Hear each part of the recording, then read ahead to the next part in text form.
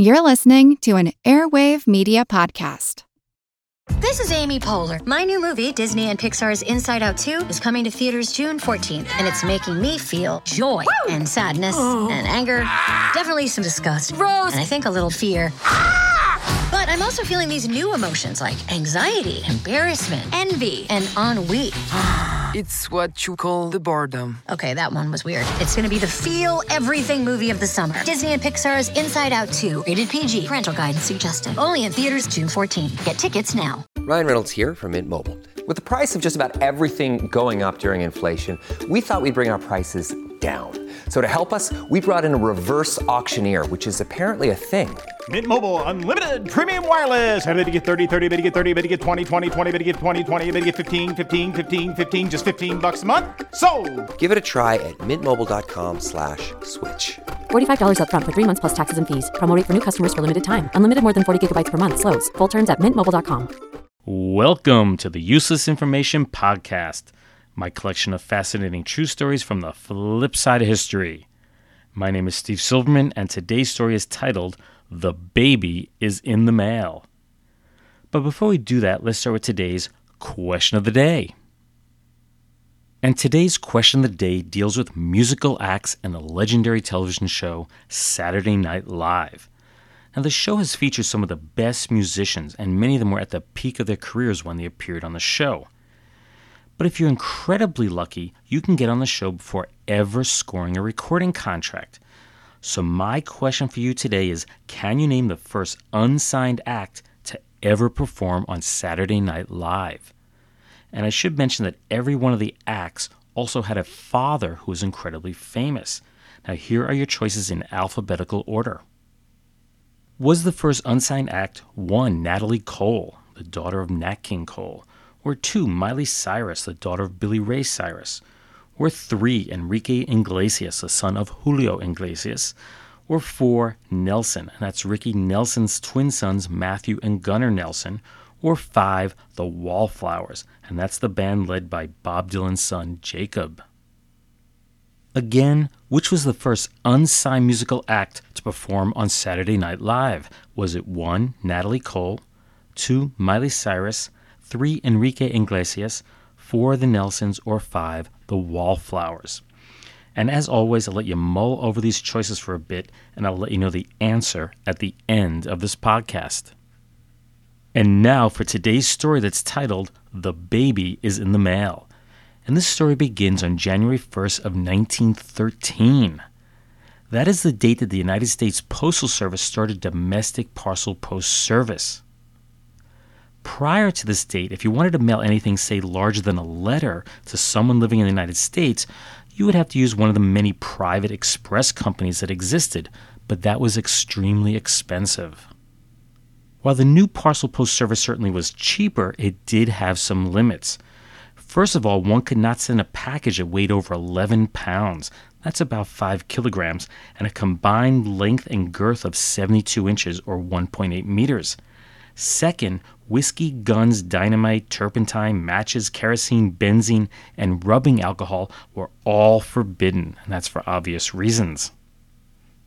Of course, in putting together the rules for this new means of shipping, the Postal Service was unable to anticipate, every type of item that people would like to mail. And history is full of mailed items that people should have never, ever sent in the first place. So here's a short list of some of the oddest things that have ever been mailed.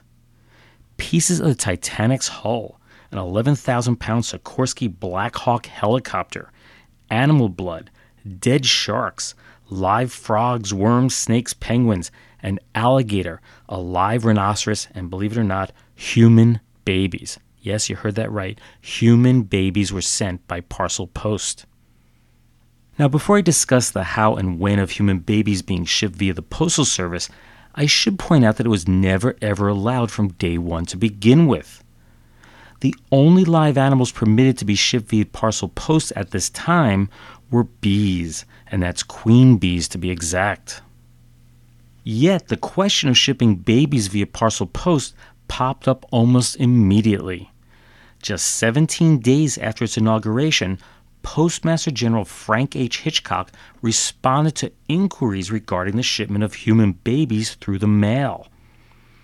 While no new regulation was passed at this time, he felt that since babies did not fall into the category of live bees or bugs, they could not be shipped. It was just obvious. Now, when I mentioned this story to somebody the other day, she asked me why in the world would anyone consider mailing a baby in the first place? Well, there were two good reasons. First, it was a lot cheaper than buying a railroad ticket. Actually, you probably had to buy 3 tickets. That was 1 for the child and 2 for the person that would accompany the child to his destination, and then for that person to return home. Now, the second reason may come as a bit of a surprise based on today's reputation of the United States Postal Service. Believe it or not, they were a lot gentler with their packages than the carrier services were back in the day. The earliest record I could find of a baby being mailed in the United States occurred on January 25th of 1913. That was just 9 days after the Postmaster General said that it was not allowed. It seems a mail carrier named Vernon O. Lytle picked the baby up from the residence of his parents. That was Mr. and Mrs. Jesse Beagle of Glen Estee, Ohio, and they delivered the so-called package to the grandmother. That was Mrs. Lewis Beagle, who lived about 1 mile away. The boy weighed in at 10 3/4 pounds, which was just under the 11-pound weight limit. Postage cost the Beagles 15 cents, and the boy was insured for $50. Just 2 days later, another baby was shipped. This time it was the daughter of Mr. and Mrs. J.W. Savis of Pine Hollow, Pennsylvania. She was delivered by a rural mail carrier named James Byerly to relatives in Clay Hollow. Next, the New York Times reported on February 23rd of that same exact year that a woman walked into a New York City post office and she wanted to mail her 5-day-old baby to a relative named Becky Rickowitz in Southern California. The clerk placed the baby on a scale and it weighed in at 10 1/4 pounds, again just under the weight limit, but upon more careful inspection, noticed that the mailing label lacked a city. The woman said it was being mailed to Grass Trees, but by that point the regulations had been checked, and the woman was told that they could not mail her baby. She left the post office dejected. She was quoted as saying, "Don't die, baby, don't die." On August 20th, Mrs. D. Beauchamp of Lodi, California, tried to mail a baby to the home of Mrs. G. Sandheim, a neighbor who was about 2 miles away. Mrs. Beauchamp's postman, David Beardsley, had been notified of the delivery 6 days earlier, and he didn't know if the baby could be shipped or not. So to play it safe, he checked with the local postmaster, who informed Beardsley that it was against the rules to mail livestock. And since a baby was technically classified as livestock, he had to tell Mrs. Beauchamp that she could not mail her baby. Then, 1 year after parcel post service was started in the United States, the weight limits on the packages was raised up to 50 pounds within postal zones 1 and 2, and to 20 pounds for all the other zones. Now you know what this means. You guessed it. People would try to send bigger children. There was a story in the February 4th issue of the New York Times that told of a 2-year-old boy that was successfully mailed via parcel post from his grandmother in Stratford, Oklahoma, to an aunt named Mrs. E.H. Stanley in Wellington, Kansas. Her nephew had a tag around his neck with 18 cents of postage affixed, and it was reported that he had first traveled 25 miles to get to the railroad, and then he rode the line with the mail clerks to his final destination. Now, while that baby may have gotten through, the next one was not so lucky.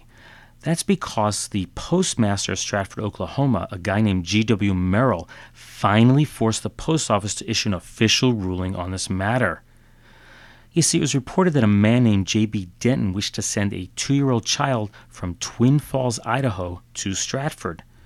And Merrill could find nothing in the rules and regulations of the postal system that said children could not be shipped. So his question reached the desk of the second assistant postmaster general, and then it grabbed the attention of the head honchos there. and they finally issued an official ruling that no living animal, including human beings, could be sent through the mail via parcel post. They allowed for just one exception, and you guessed it, queen bees. As some would say, rules are meant to be broken, and there's no exception here. And in this case, it was an unnamed 14-pound baby that made its way from Grandma's house in Clear Spring to Mom's house in Indian Springs, Maryland. Then there was Charlotte May Piersdorf. Weighing in at 48.5 pounds or 22 kilograms, she is the subject of the popular children's book Mailing May by Michael O'Tunnell. And she's perhaps the most famous child ever to have been mailed. Now, many sources claim that she's the only child to have ever been mailed, but that is clearly not the case based on my research.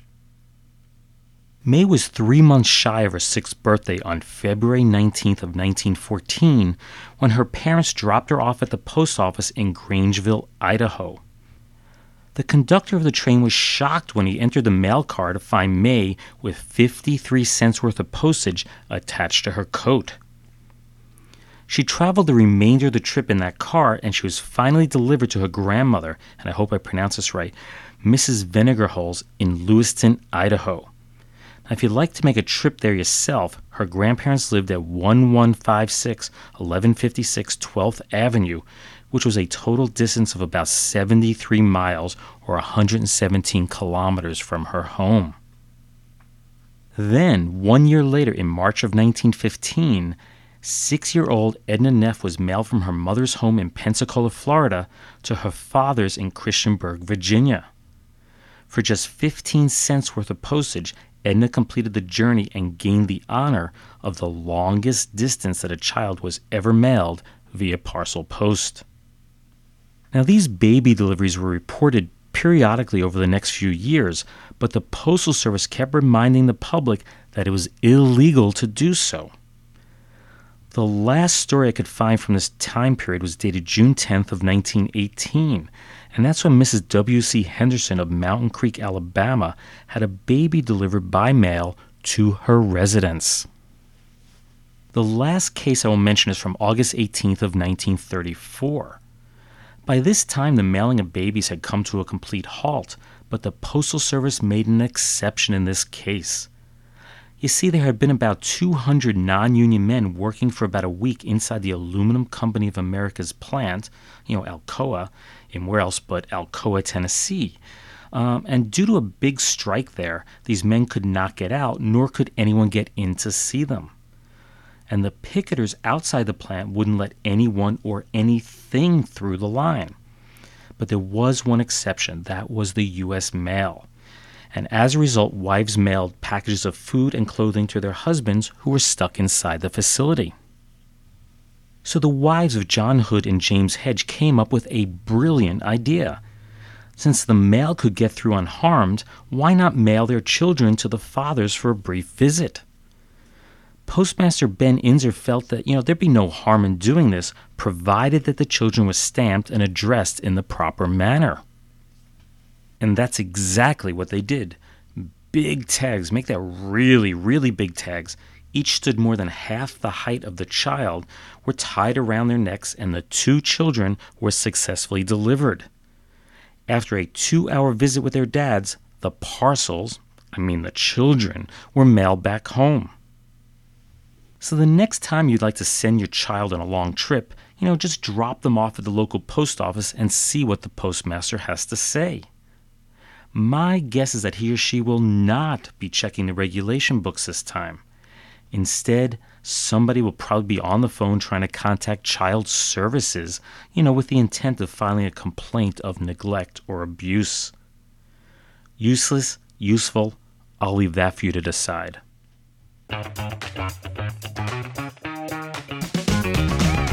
Hey there, I'm Dylan Lewis, one of the hosts of Motley Fool Money. Each weekday on Motley Fool Money, we talk through the business news you need to know and the stories moving stocks on Wall Street. On weekends, we dive into the industries shaping tomorrow and host the experts, authors, and executives that understand them. Tune in for insights, a long-term perspective on investing, and of course, stock ideas. Plenty of them. To quote a listener, it pays to listen. Check us out and subscribe wherever you listen to podcasts. Want to learn how you can make smarter decisions with your money? Well, I've got the podcast for you. I'm Sean Piles, and I host NerdWallet's Smart Money Podcast. On our show, we help listeners like you make the most of your finances. I sit down with NerdWallet's team of nerds, personal finance experts in credit cards, banking, investing, and more. We answer your real-world money questions and break down the latest personal finance news. The nerds will give you the clarity you need by cutting through the clutter and misinformation in today's world of personal finance. We don't promote get-rich-quick schemes or hype unrealistic side hustles. Instead, we offer practical knowledge that you can apply in your everyday life. You'll learn about strategies to help you build your wealth, invest wisely, shop for financial products, and plan for major life events. And you'll walk away with the confidence you need to ensure that your money is always working as hard as you are. So turn to the nerds to answer your real-world money questions and get insights that can help you make the smartest financial decisions for your life. Listen to NerdWallet's Smart Money Podcast wherever you get your podcasts. And now for a few words from our retro sponsor. One of the nicest ways I know of to start off a pleasant evening is dinner at the Pendle. Try it. The Pendle Hotel. It's a lovely place. The food is delicious, the service is unexcelled, and the price is most reasonable. The Pendle is 2 miles south of Alexandria on U.S. Route number 1, the Richmond Highway. Just about half a mile this side of Beacon Airport. Go out there and try those dinners, luncheons, and breakfasts. You love them. The Pendle, Penn-DAW. Tis a lovely place. That commercial for the Pendle Motor Hotel was broadcast on WJSV in Arlington, Virginia on September 21st of 1939. When the Pendle opened in 1927, it was the first motor court hotel on the east coast of the United States. Alexandria building contractor Samuel Cooper Dawson, he joined up with Detroit hotel operator Edward Pennell to build the original 2-building, 8-room motel. Its unusual name came from the first syllable of each man's last name, Penn from Pennell and Daw from Dawson. Just 2 years after opening, the Pendle was expanded to 6 buildings, each of which was named for a state along the East Coast. The entire place was remodeled in 1940, during which time its restaurant was expanded. The cost to stay at the motel at this time ranged between $1.25 and $2 per day. That would range from about $20 to $32 in today's money. Now, for that price, each room included a private bath and a garage to park your car in. The motel was last remodeled in the mid-1950s. The completion of Interstate 95, which is about 1.5 miles away, ultimately caused the Pendle to close its doors in 1973. The land, which is located at 6300 Richmond Highway in Alexandria, was sold off and is now the location of 3 businesses. That's a Wells Fargo bank branch, Jerry's Subs and Pizzas, and an Applebee's restaurant. And now for a few totally useless, yet totally true tidbits from history. It's time for what I like to call News of the Weird Past. Now, I'm betting that Friday, June 19th of 1959 is a day that Mr. and Mrs. Jens Peter Lund will never forget. It all started at 8:37 p.m. when pregnant Mrs. Lund said, "It's time." And just 2 minutes later, they were in the car and on the way to the hospital. But they didn't get there in time. Just 13 minutes later, at 8:50 p.m., their 7-pound, 9-ounce baby boy was born in the car. 9 minutes later, the Lunds finally arrived at their destination. But in his excitement, Mr. Lund mistook a plate glass window for the entrance to the hospital. Next thing you know, he was being treated for cuts to his arm and nose. Our next story goes into the "you have got to be kidding" lawsuits category. It seems that brothers Frank and Joseph Gato were severely wounded in a gun battle which erupted when they broke into patrolman Gregory Scorsafave's home in Pittsburgh, Pennsylvania. The bullet was removed from Frank's stomach by Dr. William Gates on February 28th of 1959. That bullet was then used as evidence against Frank in court, so he was convicted and sentenced to a 13 to 37-year term in the slammer. The lawsuit filed by Frank's wife claimed that the removal of the bullet by the surgeon was, quote, illegal search and seizure and sought $250,000 in damages. That's nearly $2 million adjusted for inflation. Since they're claiming that the removal of the bullet was illegal, I guess that implies that the hospital should just simply left Frank bleeding to death on the ground near the hospital where he was found. And our last story for today occurred on January 4th of 1961 in Philadelphia, Pennsylvania. Here we find one 69-year-old man named Frank Hill stopping his car to let his mother-in-law, that's 85-year-old Nettie Saxon, out of the vehicle. Upon opening his door, her hat was grabbed by the wind and it flew away. So Frank ran down the street after the hat, leaving the car engine running. Mrs. Saxon slid across the seat to help get the hat, but in doing so she accidentally pressed the gas pedal, so the car jumped the curb and raked along a number of storefronts. And in doing so, a 66-year-old pedestrian named Frank Curtis was thrown through a large store window. The car came to a rest after traveling about 150 feet. That's about 50 meters. Mrs. Saxon, who had never learned to drive, was shaken by the whole incident. As for the crash victim, Frank Curtis, he was taken to the hospital, treated for cuts to his hands and scalp, and then he was released. And now for the answer to today's question of the day.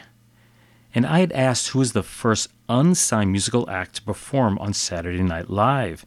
And your choices were 1, Natalie Cole, who's the daughter of Nat King Cole; 2, Miley Cyrus, the daughter of Billy Ray Cyrus; 3, Enrique Iglesias, who's the son of Julio Iglesias; 4, Nelson, that's Ricky Nelson's twin sons Matthew and Gunnar; or 5, the Wallflowers, which is the band led by Bob Dylan's son, Jacob Dylan.